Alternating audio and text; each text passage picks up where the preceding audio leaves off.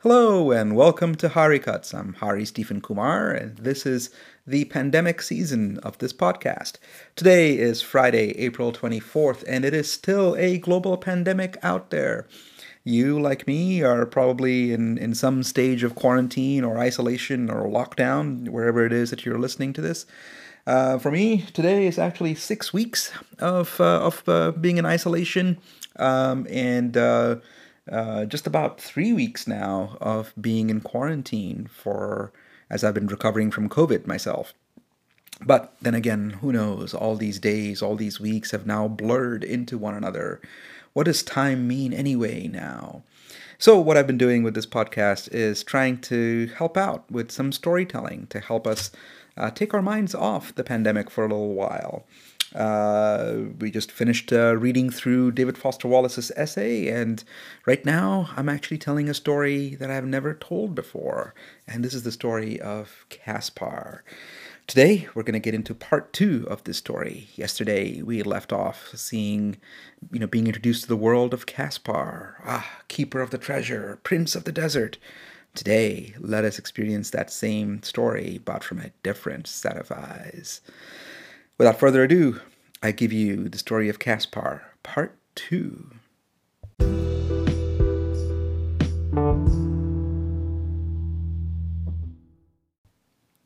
You open your eyes and you look around, and you're in your element, and as far as you can see, it is your domain.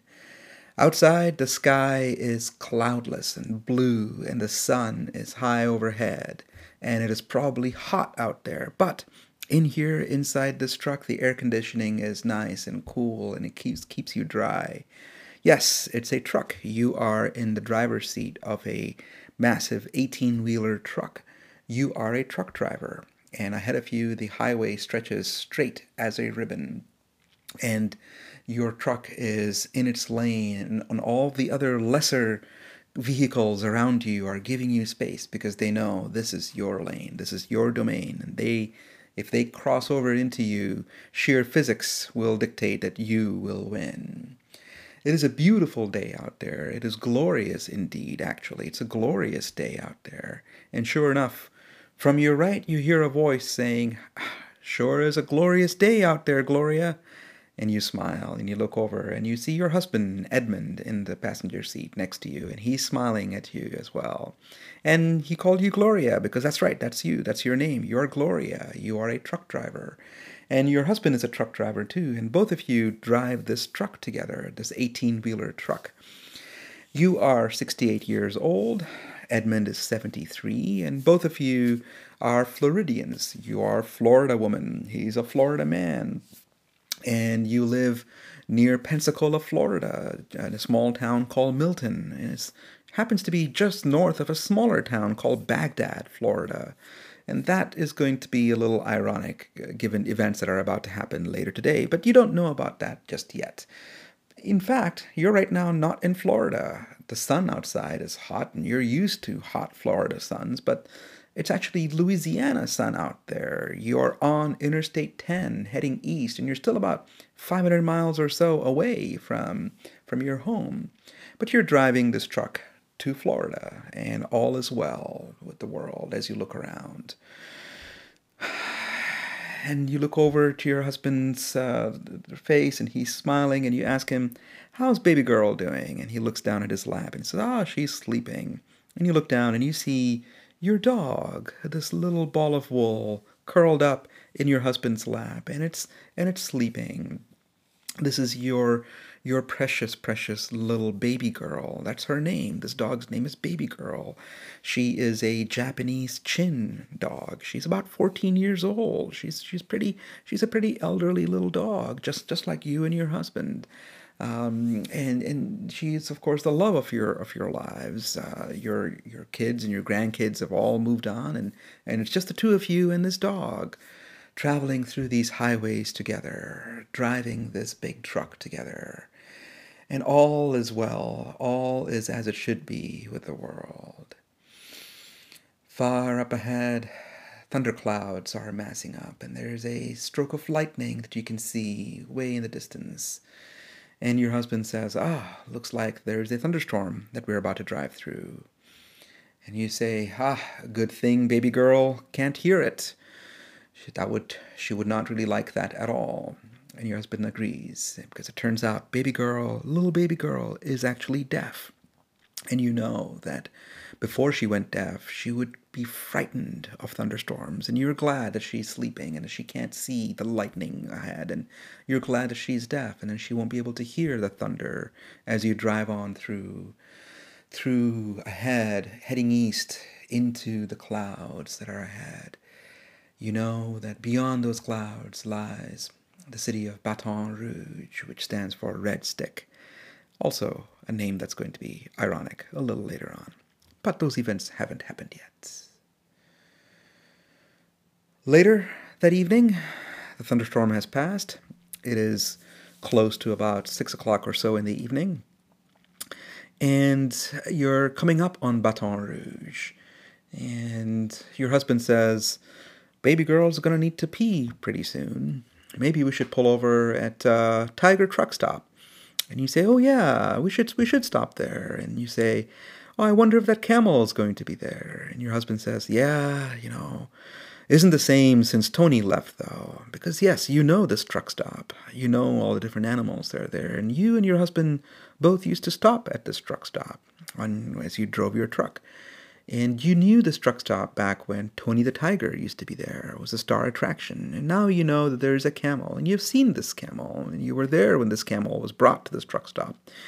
And you and your husband and little baby girl have actually gone and talked to this camel on occasion. So this would be a nice break for you. And so sure enough, just before Baton Rouge, you see exit signs for Grosse Tete, a little town, which means big head. Again, irony, signs of irony are everywhere, but you don't know that yet. You pull off the highway into the town of Grosse Tete, and right off the exit ramp, there is Tiger Truck Stop. And you expertly maneuver your 18-wheeler truck into the truck stop. You and your husband, Edmund, get out of the truck. Baby girl stretches her tiny little woolly legs, and your husband takes her to do her business, and both of you go into the restaurant at the truck stop to have some dinner and to just relax.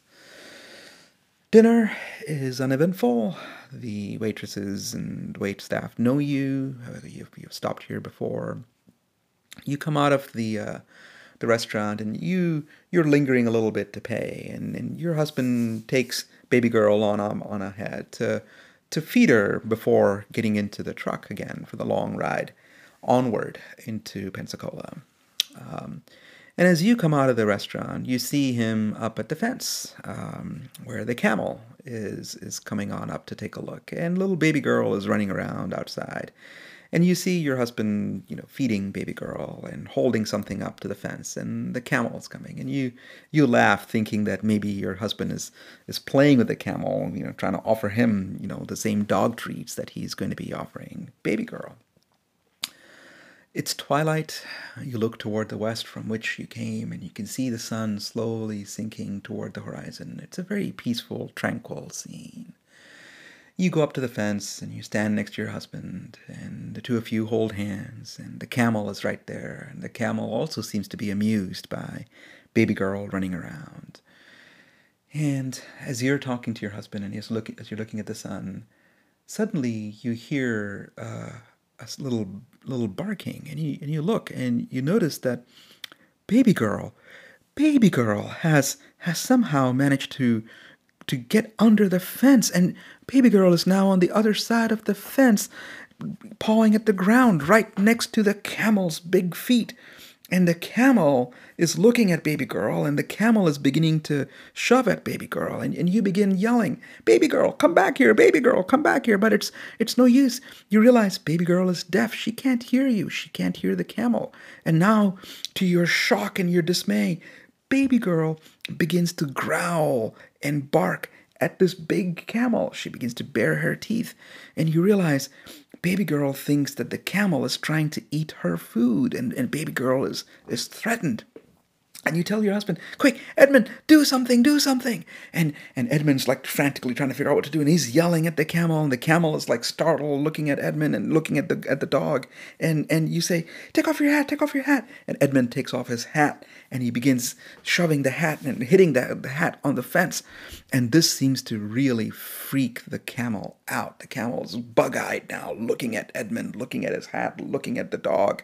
And you ask Edmund to take the camel down the side of the fence a little bit so that you can try to reach through the fence or try to get baby girl. So Edmund tries to distract the camel. Edmund goes to the right on the fence a little bit. And you begin to see where baby girl had slid down under the fence.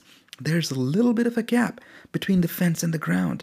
It's a barbed wire fence, but you don't care. This is baby girl. This is your little baby girl. And so you crawl under the fence. The barbed wire scratches your clothes, but you don't care. You want to rescue your little baby girl. You get in to the other side of the fence. And just as you're about to pick up baby girl, here's the camel again. The camel is now coming toward baby girl because baby girl has been barking and trying to bite the camel. The camel now leans his head down to butt baby girl, and baby girl's trying to bite the camel's face. And the camel is really not liking this. And so you're now yelling at the camel, and you notice behind the camel, Edmund has also managed to slide under the fence, the barbed wire fence. He's also looking scratched up, but he is now hitting the camel from behind with his hat. The camel turns around and gets a face full of hat on its head, and the camel rears its head and turns around and looks at you, and you now begin to, you have to do something to protect baby girl, and so you don't feel good about it, but you begin to punch this camel with your hands, and the camel whinnies and turns around, and for a little while it seems like it's going to run away from you, but then it turns back and it charges straight at you. The next thing you know, there is this big camel in your face, and you tumble over backward trying to scramble away, and you trip over baby girl and you fall on the ground. And now you're looking up at the camel, and the camel is its feet come landing right down next to your face, and you dodge and you very narrowly avoid getting stomped on by this camel. And the camel turns to look at Edmund, and Edmund is trying to shoo the camel away, and then the world just goes dark. You feel this massive weight on your body. This huge furry beast is now sitting on you. Your face, your head is completely smushed underneath this camel, and you realize your entire body, your arms are pinned to your side, and your face is pressed against the ground, and the camel is on you, and you can barely see. And you can feel your body being crushed. You can hear it. You can feel it. And so you yell to Edmund. You say, get the dog. Get out of here. I'm already dead.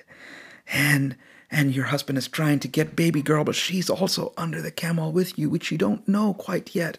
So as you're laying there and you're wondering, how are you ever going to get out of this? There doesn't seem to be any way out. And in that moment, the wisdom of the ancients comes pouring into you. And you remember your mother telling you when you were a little girl growing up, reading your Bible, your mother telling you, God will always make a way out where there is no way. And you begin to think about this, and you contemplate this, and you realize there's got to be something you can do. You can't move your arms, but you have your mouth. Maybe you can bite whatever it is that's right near you. And you realize with a shocking sense of familiarity that the thing that's the part of the camel that's pressed against your face feel an awful lot like testicles. And you don't really want to think about how you know this, but it's right there. The camel's testicles are right in front of your mouth. Big, hairy, fuzzy balls, and you close your eyes and you open your mouth and you bite down hard. And then, suddenly, there is light. The weight on your chest lifts. You begin to be pulled up by your mount, still holding on to the balls, and so you let go and you stagger, and the camel now is walking away from you. It's staggering, it's making moaning sounds, and you are so relieved that you can actually see and breathe again, and you see baby girl who's been covered under you this entire time, and you grab baby girl, and you now scramble under the fence, and your husband Edmund now is shooing the camel away, and he's continuing to punch the camel, and so you now make your escape. You come out with baby girl in your lap, and you're sitting on the other side of the fence, gasping for air, and now here come the waitstaff from the restaurant. They're coming running. Some of them are running over to help Edmund, and some of them are gathered around you, and a waitress asks you, "Ma'am, are you okay? Are you okay?" And you feel like your ribs are broken, and your shoulder, your collar is aching, and you're pretty sure you've broken something there. But your heart's racing, you're still bug-eyed, and you notice the waitress has a pack of cigarettes in her shirt pocket, and you gesture, you tell her, "Please, can I have a cigarette?" And she gives you a cigarette, and you light the cigarette, and you take a deep breath, and you begin to calm down, and you realize Edmund is now on this side of the fence too. The camel is far away. You look down in your lap, and baby girl is shivering and trembling, but she's safe, and she's in your lap, and you've got a cigarette in your mouth, and you look at the sky, and the sun is finally setting. Everything is at peace. All is well again. Everything is okay. And you look at baby girl in your arms, and you hold her, and you say, "It's okay, baby girl. I've got you." And you close your eyes, and you rest.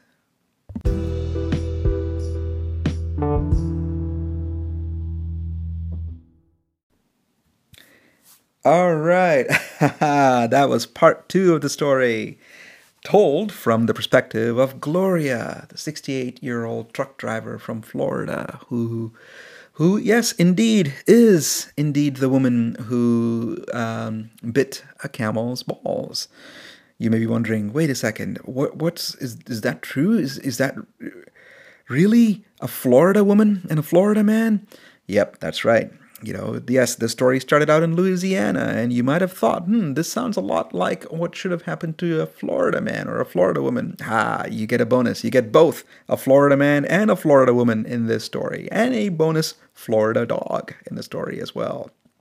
But isn't this a different perspective on this story, though? Now you have poor little baby girl, a little deaf elderly dog.